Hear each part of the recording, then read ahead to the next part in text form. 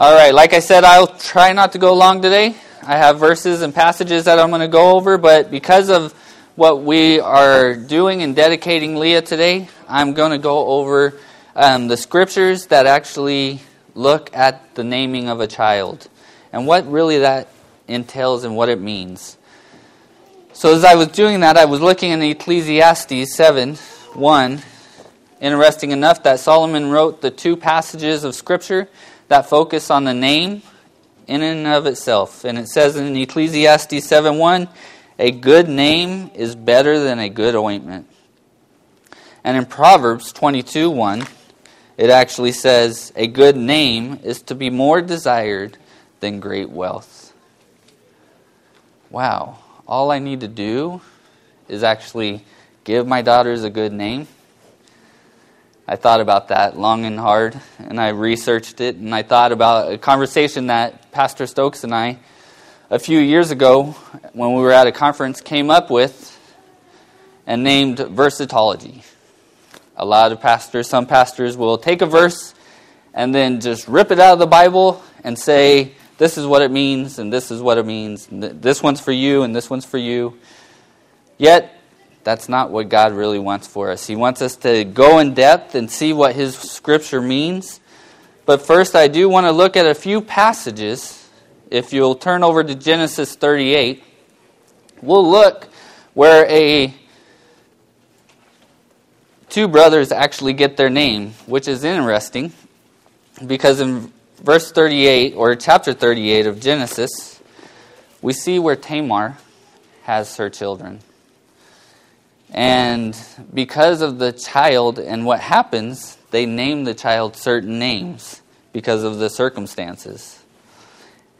And picking up in verse 28, it says, where Tamar is about to give birth, moreover, it took place while she was giving birth, one put out a hand, and the midwife took and tied a scarlet thread on his hand, saying, this one came out first. But it came about as he drew back his hand, that behold, his brother came out. Then she said, what a breach you have made for yourself. She named him Perez. So because he made a breach for himself, that was his name. The next one, afterwards his brother came out, who had the scarlet thread on his hand, and he was named Zerah. When I looked at Zerah, the meaning behind that was actually dawning or brightness. I think I'd choose Zerah. As I was talking with Kara about the names of our daughters, and if it was circumstantial, what would we name them? She said, well, if we had 8 days or 16 days to name them and see what their names were according to the scripture, we would name them Cry McChrister, Grumpy McGrumpster, and Fussy McFuster. And I thought, wow, that's interesting. If we had just a few days to think about names and we went by their attitudes, that's what they would be named. However, we chose namesakes. Why? We look deeper into the scripture. Turn over to Luke 1. We looked deeper into the passages. We looked at our family heritage to see if it was biblical as we were coming up with names. Luke 1, picking up at 13, we see how the parents didn't even name these children. We're going to look at John the Baptist and Jesus' names.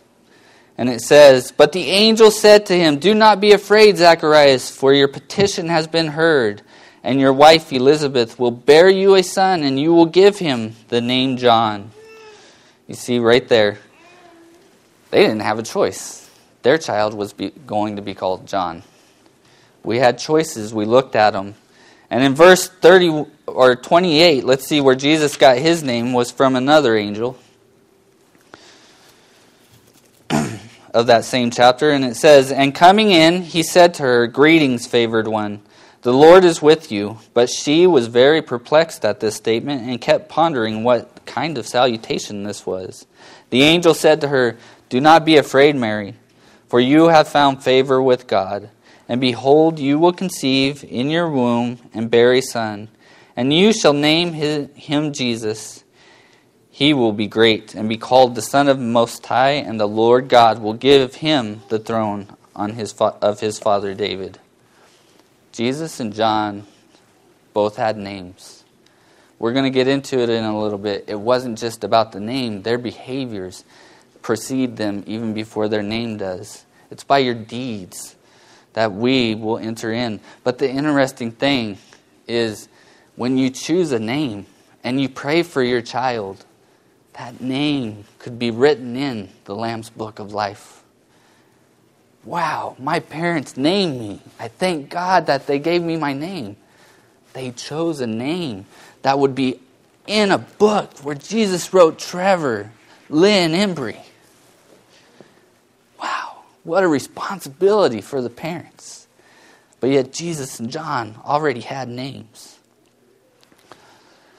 Let's look and continue on with John and Jesus. Luke 1:57 through 63. As we're continuing to explore how we came up and how we look at naming and the importance of it. The scriptures say in 57, "Now the time had come for Elizabeth to give birth, and she gave birth to a son. Her neighbor and her relatives heard the Lord had displayed his great mercy toward her because she was older, and they were rejoicing with her. And it happened that on the 8th day," that's the naming ceremony, which we also do, "they came and circumcised the child," which we don't do in this congregation. "And they were going to call him Zacharias after his father. But his mother answered and said, 'No, indeed, but he shall be called John.' And they said to her, 'There is no one among your relatives who is called by that name.' And they made signs to his father as to what he wanted him called. And he asked for a tablet and wrote as follows, 'His name is John.' And they were all astonished." Karen and I took that passage seriously. One, because John, and it shows a pattern of behaviors in that flock of Israel, in what they do, and they give a namesake of their own family, which we gave to every one of our girls. Let's look at Jesus in chapter 2, verse 21. It says, "And when 8 days had passed before his circumcision, his name was then called Jesus." So we see the naming ceremony again. The name given by the angel before he was conceived in the womb. "And when the days of their purification according to the law of Moses were completed, they brought him up to Jerusalem to present him to the Lord." Just as we brought Leah, we started with Rebecca and Hannah. Today we do Leah. And it goes on to say, "And to offer a sacrifice according to what was said in the law of the Lord, a pair of turtle doves or 2 young pigeons." According in the law, it says you should sacrifice more than that unless you don't have the means to. That tells us how poor Joseph and Mary were. As I was cutting the meat and getting it ready for all of us to eat yesterday, I couldn't help but think, wow, every one of us here in the United States, quite a few of us, or everybody in this congregation, we live like kings. They're able to sacrifice. We're able to offer to the Lord today more than just 2 turtle dove. Can you imagine 2 turtle dove actually being split between all of us? Jesus multiplied the loaves. I'm sure he could have done the doves today. But yet we see that they actually went forth and they practiced what was in the Torah. That's the same reason why we do it. Let me share with you briefly. And I did get Rebecca's and I did get Hannah's permission to share how we got their names today, even though they may not know it, but it's going to be on a recording and out there. So I got their permission even at the age of 5 and 3. Danielle Rebecca. So Danielle actually is a name of Kara. Kara gave up that name to be married to me. So that was a namesake in our family. Rebecca, we chose Rebecca because when you look at the story of Rebecca and how she was chosen by God to get married and carry on the promise of Abraham, when it came for Rebecca to leave her home, even before leaving, she had a heart to serve. She was willing to feed and give water to Abraham's servant. Wow. What a huge responsibility upon her parents to teach her those ways. So we chose Rebecca. Danielle, Rebecca. So a namesake and a biblical name. Hannah Grace.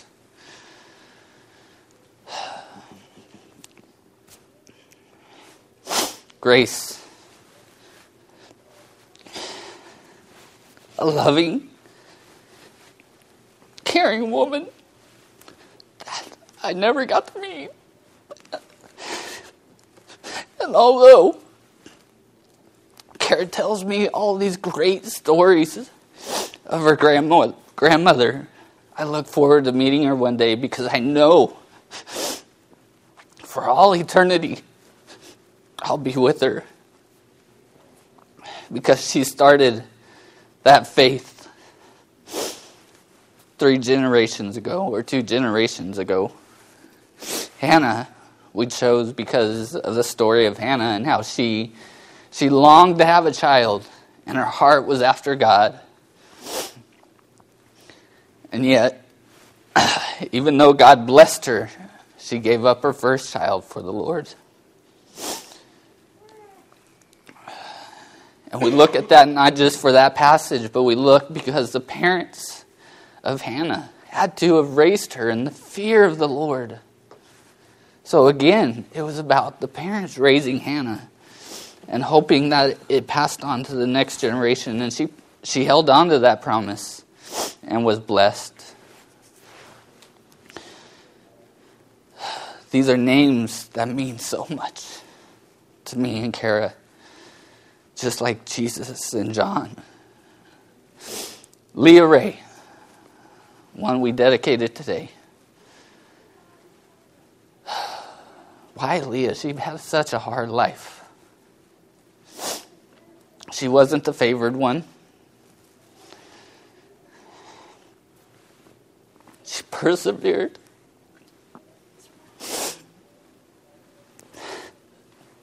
And when you see and you look through those scriptures, she continues to have the lineage of Judah. She continues to pass on the promise. The favored one did not die with the kings. She was not buried with them. Leah was. Leah was buried with David. She was buried with Jacob, where Rachel wasn't. So, again, very meaningful for us and Ray, the namesake. I don't really have to say very much. You guys have heard it said so many times. Ray was my grandfather and the one that started our faith unto Christ in our family. So Leah Ray is how we came up with that name. So we pray for each one of our girls to follow after their namesake. The thing is, it's not about just the name. It's about their deeds. In Revelations 20, as I said before, you can see here in this passage, picking up in 12, going through 15, where that book of life is. There's also the book of that's going to have all the names of those who are going to be cast into the fire. But listen to why. Revelation 20, 12 through 15. And I saw the dead, the great and the small, standing before the throne, And books were opened, and another book was opened, which is a book of life. Oh, Leah Ray, Rebecca, Danielle Rebecca, and Hannah Grace, I pray your name enters that book. I hold steadfast in his words for that. The book was opened, which is a book of life, and the dead were judged from the things which were written in the book according to their deeds. Not just a name, but according to their deeds. And the sea gave up the dead which were in it, and death and Hades gave up the dead which were in them. And they were judged, every one of them, according to their deeds.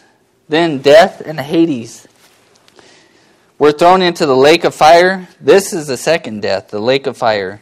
And if anyone's name was not found written in the book of life, he was thrown into the lake of fire. Wow.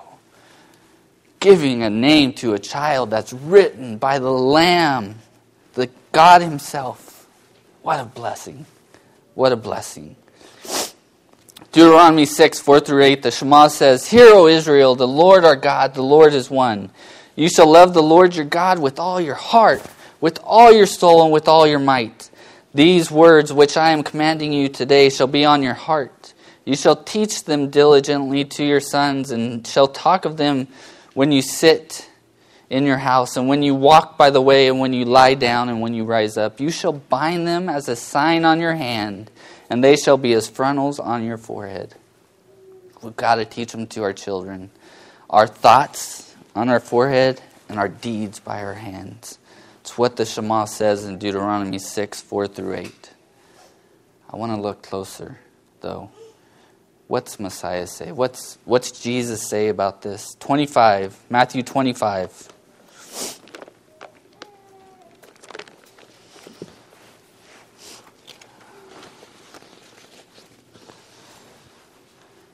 Matthew 25, 31-46. Says, But when the Son of Man comes in his glory and all the angels with him, then he will sit on his glorious throne. All the nations will be gathered before him, and he will separate them from one another as a shepherd separates the sheep from the goats. And he will put the sheep on his right and the goats on his left.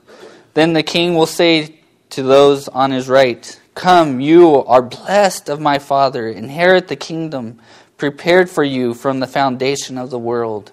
Those written in the book of life. Come with me. For it says, I was hungry, and you gave me something to eat. I was thirsty, and you gave me something to drink. I was a stranger, and you invited me in. Naked, and you clothed me. I was sick, and you visited me. I was in prison, and you came to me. Then the righteous will answer him, Lord, when did we see you hungry and feed you, or thirsty and you gave something to drink? And when did we see you a stranger and invite you in, or naked and clothe you? When did we see you sick or in prison and come to you? The king will answer and say to them, Truly I say to you, to the extent that you did it to one of these brothers of mine, even the least of them, you did it to me. Wow. It's not just about a name. And no, none of us can earn our way to heaven because it's by grace. So this isn't a salvation thing, but it is a deed that we need to do because by grace we come to him in faith. And by faith we act out our faith. For it says in James 2, verse 20, But are you willing to recognize, you foolish fellow, that faith without works is useless? Cannot have faith without works. And if you do, listen.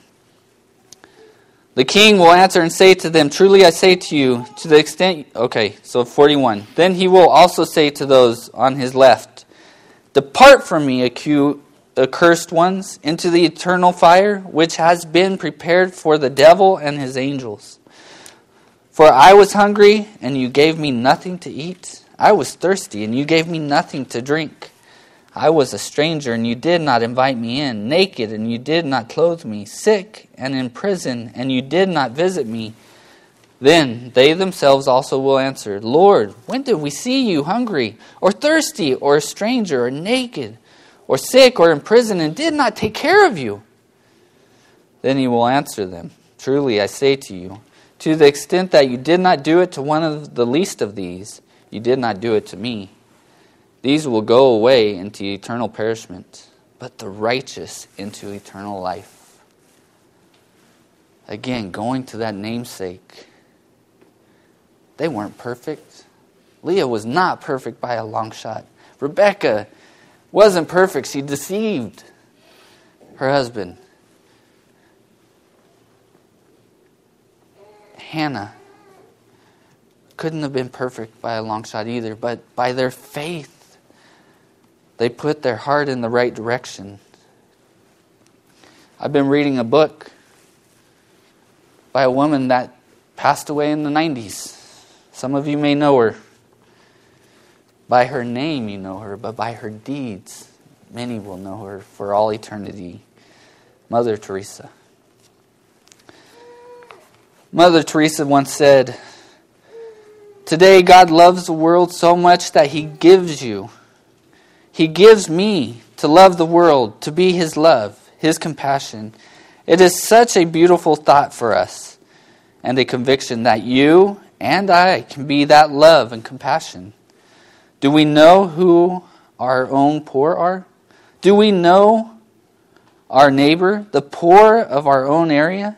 It is so easy for us to talk about the poor of other places. Very often we have the suffering, we have the lonely, we have the people, old, unwanted, feeling miserable, and they are near us, and we do not even know them. We have no time even to smile at them. We've got to take the time." You see, that's telling me that even amongst us, here in the United States, we can do many things. We can look upon those who are missionaries in other countries and see the stories, but we need to take time to look in our own neighborhoods. Who can we help? Who does God have in store for us? For it says, she also said, "Daily we pray, let them look up and see only Jesus." But how often we look in and see only Jesus in us? Do we see Him in using our eyes, in using our mind and our heart as His own? Have we fully devoted ourselves to Him? Are we so given to Him that we find His eyes looking through ours, His tongue speaking, His hands working, His feet walking, His heart loving? Do we really see only Jesus in us? You have to be in the world, yet not of the world. The light you give must be so pure. The love you love with must be burning. The fire you believe with must be so convincing that in seeing you, they will really see only Jesus. How will our children know how to act if we don't act now? How will they go forward? They can, and God can use them, but how much more blessed will they be if they see us acting in such a way? And may their name bring up the same intuition as Jesus or John the Baptist. We have Mother Teresa. We have blessings. We have saints. We are continue to be saints in the kingdom. But we must go forward in performing God's word to those around us. Let's go to the Lord now.